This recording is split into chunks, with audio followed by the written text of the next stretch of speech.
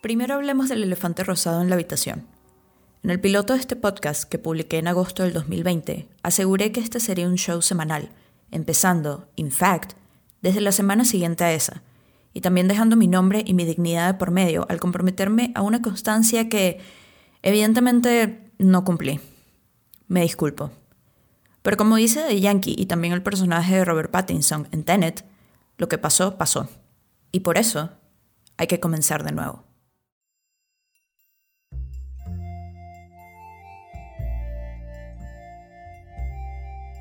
Hoy es viernes, 1 de enero del 2021, y contrario a lo que mucha gente pensaba que pasaría, el mundo sigue aquí. Con suerte seguimos vivos, quizás despertando con resaca, o quizás ni siquiera despertando de la noche anterior, sino simplemente seguimos despiertos. Estamos aquí y podemos respirar, abrir los ojos, tomar agua, voltear y ver a la persona que amamos y decirle que la amamos, o escribir un mensaje que le llegue más rápido porque no está aquí con nosotros. Podemos levantarnos, peinarnos, lavarnos la cara, poner música de fondo, podemos escuchar el viento, ver las hojas de los árboles caerse, ver la sombra de los gatos caminando en los techos fuera de nuestras ventanas. Podemos cerrar los ojos un segundo, imaginar, soñar, planear. 365 nuevos días que, esperemos, sean buenos días.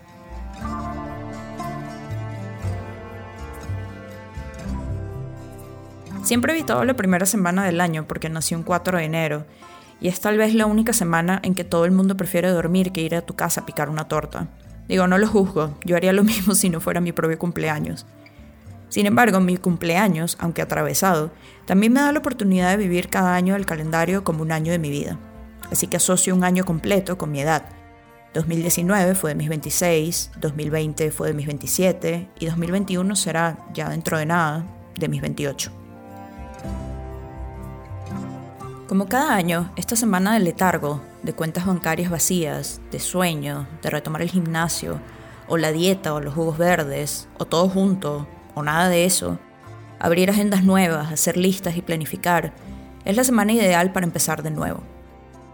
Pero basta de hablar del 2020. Basta de contar lo malo que nos pudo haber pasado, o incluso lo bueno. Basta de ver atrás, porque ahora más que nunca sabemos que el camino es hacia adelante, que lo que sea que pueda pasar, va a pasar. O pasó, o está pasando. No, stanotte amore non ho più pensato a te. Mejor hablemos de About Time, una película que viene rondando en mi cabeza desde hace meses, si no años, y tal vez incluso la primera que pensé en reseñar en este podcast, sin siquiera saber bajo qué mood la recomendaría. Nostalgia, romance, familiaridad, sci-fi que no es sci-fi, pero quizás no hay mejor momento que este, una película sobre empezar de nuevo cada día, en este día que todos estamos empezando de nuevo, una vez más. Escrita y dirigida por Richard Curtis en el 2013, About Time es una historia original sobre Tim, un hombre inglés que al cumplir 21 años su padre le comenta, casualmente, que por alguna inexplicable razón los hombres de su familia adquieren la habilidad de viajar en el tiempo a partir de los 21 años, pero solo con una condición. Pueden viajar hacia atrás en el tiempo, nunca hacia adelante. Aún con lo vaga de la premisa, ni el papá de Tim, ni ningún ente mágico o libro de reglas explican más allá de esa simple idea. Si pudieras viajar en el tiempo al pasado, ¿qué decisiones tomarías de nuevo? ¿Qué cambiarías de tu vida como la conoces ahora? Tal vez por eso la película arranca con una secuencia en una fiesta de Año Nuevo, en la que Tim, siendo el joven torpe que es, no le atina a ninguna de sus decisiones esa noche. Quizá por pena, por timidez, por introvertido, o por el miedo de no saber qué va a pasar. ¿Qué pasa si beso a esa persona a las 12 en punto? ¿Qué pasa si abro la boca en medio de un grupo de personas que no conozco? ¿Qué pasa si me arriesgo? ¿Qué pasa si? ¿Qué pasa si? Y de la misma forma yo también me pregunto hoy, 1 de enero del 2021, ¿qué pasa si tomo esa decisión? ¿Qué pasa si me dejo llevar? ¿Qué pasa si sí lo intento? En About Time, Tim decide a sus cortos 21 años que tiempo es lo que le va a sobrar en la vida, así que se dedica a disfrutarlo. En vez de pensar que se le va a acabar un día, como el resto de los mortales, Tim decide que todas las posibilidades del mundo están en sus manos y que no importa todos los errores que pueda cometer, siempre habrá una segunda oportunidad para enmendarlos. Siempre podrá regresar y hacerlo de nuevo. Hasta que más adelante en la historia entiende que tal vez no sea así, que su tiempo, aun cuando parece infinito, también tiene un límite, y que lo único que le va a asegurar seguir disfrutando cada segundo de su vida es esa misma idea de que todo es inagotable, aun cuando no lo sea. About Time es una película que me ha hecho pensar, sobre todo en los últimos años, que el concepto de viajar en el tiempo y tomar decisiones diferentes no es más que una ilusión que todos podemos tener a la mano si así lo decidimos. Basta con cerrar los ojos unos segundos e imaginar diferentes escenarios que resulten entre decir que sí o que no, o hacer ese viaje, o quedarse en casa, o escribirle a esa persona, o esperar años a que te escriba a ti. Basta con respirar profundo y dejar que las posibilidades corran libres en nuestro imaginario, y luego abrir los ojos de nuevo y decir, sí quiero hacer esto, o definitivamente no quiero hacer esto. Y quién sabe si será la decisión correcta, pero es la que tomamos, y es la que nos aseguraremos de perseguir. Esta idea no se aleja mucho de empezar de nuevo, si me preguntan a mí, porque ¿cómo empezaríamos de nuevo si ya no empezamos antes primero? About Time, del año 2013, escrita y dirigida por Richard Curtis, protagonizada por Donald Gleason, Rachel McAdams, Bill Nighy, Lindsay Duncan, entre otros, está disponible para ver en Netflix. Recomiendo verla acompañados de un té caliente, con algunas cobijas y cojines cerca. Igual que Tim, disfrutar cada momento con la idea de que eventualmente lo volverán a vivir, pero incluso mejor.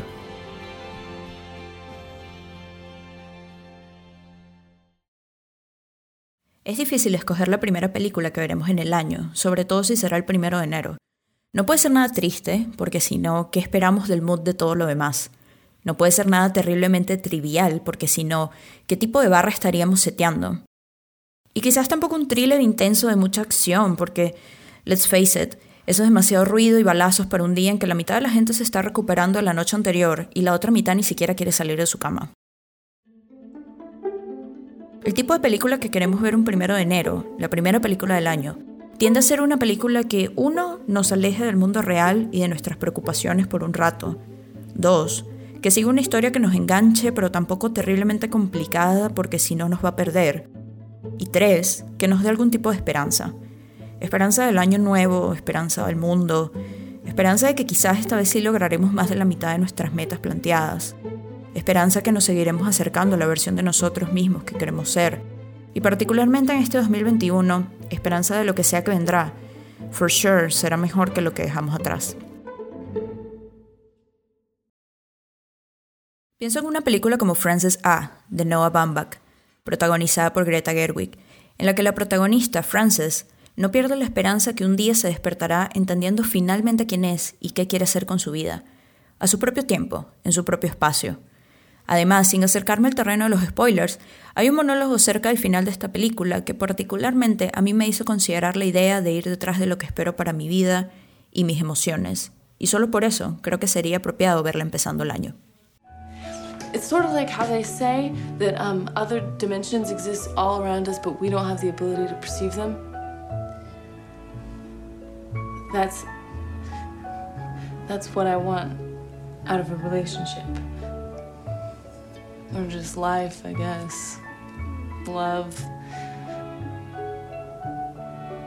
Blah. I sound stoned. I'm not stoned.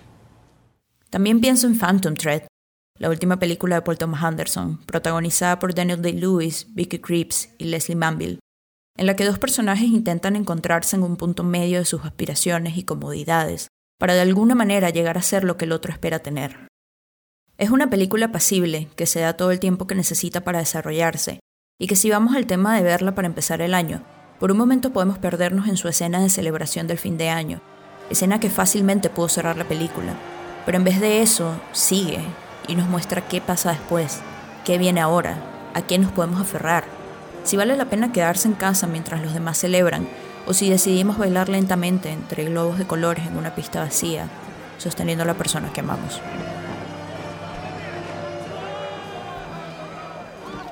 Creo que también es necesario considerar una película que nos haga recordar nuestras pasiones y que le demos la importancia que merece a nuestros hobbies. Lo que realmente nos hace feliz al final del día. Para mí, aparte del cine, es cocinar. I'm Julia Child. Bon appétit. Bon appétit. Bon appétit. Julie and Julia, la última película dirigida por Nora Ephron en 2009, me recuerda que sobre todo lo demás debo perseguir lo que amo y lo que disfruto hacer. No puede haber más esperanza bonita que la imagen de Meryl Streep interpretando a Julia Child, completamente perdida en la emoción de probar un pescado hecho a la perfección. O Amy Adams interpretando a una Julie Powell que día tras día descubre la magia de cocinar algo nuevo que nunca se había imaginado que existía. Además, este año me siento particularmente atraída a esta película porque recibí de regalo de Navidad el libro de cocina de Carla Lallie Music y pienso intentarlo todo, si no la mayoría, como meta de este próximo año.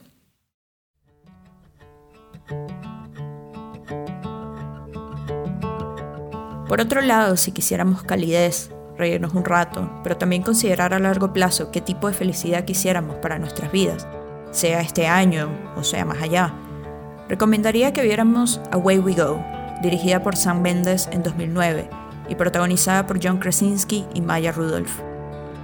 De todas las películas que hablaba en este capítulo, tal vez esta es la que más define la idea de empezar de nuevo. Una pareja sencilla, que no se complica, pero que se ama profundamente, están a punto de ser padres por primera vez y deciden iniciar un viaje por diferentes partes del país, visitando amigos y familiares en el camino y buscando ese lugar donde sientan que pueden pertenecer, el lugar donde puedan empezar una familia bajo la idea que ellos mismos tengan de lo que sea que eso signifique, no la idea de nadie más, sino la suya. Sinceramente, pocas películas que he visto en mi vida han sido tanto un abrazo para mi alma como esta.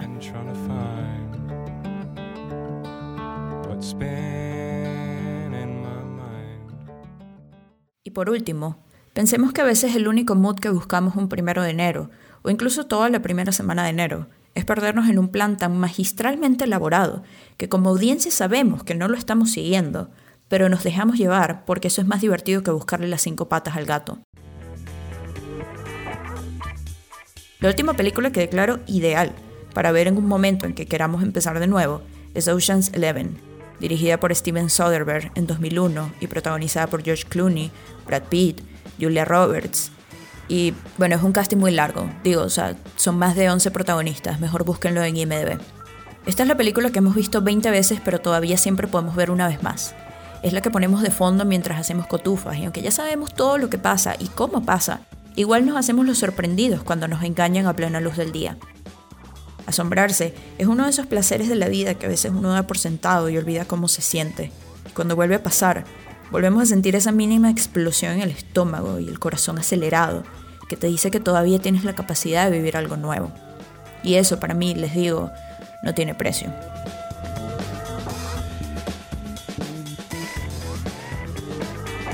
Así que finalmente llegó el año nuevo. Y con él, esperemos, la constancia de este podcast. Mi nombre es Oriana Mata y una de mis metas este año es explorar semana a semana cómo nuestros estados de ánimo se pueden asociar al cine, descifrarlo, canalizarlo y traducirlo en forma de podcast para ti, que estás escuchando esto. Espero que cuando termine este 2021 finalice con un episodio que se llame In the Mood for cierre o conclusiones o algo así. Gracias por escuchar y llegar hasta aquí. Para mantenerte al tanto de lo que sea que haga con esta idea, te pido amablemente que te suscribas a este podcast en Spotify, Apple Podcasts, Google Podcasts y donde sea que escuches tus podcasts. Si quieres links directos para más información de las películas que mencioné en este episodio, los encontrarás en la descripción escrita. También me puedes seguir en mis redes personales como @LePassionFruit en Twitter y @OrianaMataValerie con V y 2 y latinas en Instagram. Y The Mood for Films es un podcast de Attico Lab. Seguimos aquí la próxima semana, pero hasta entonces, buenos días, buenas tardes o buenas noches. Y feliz año nuevo. Officer Brooks, this is Danny Ocean. I was told to contact you within 24 hours.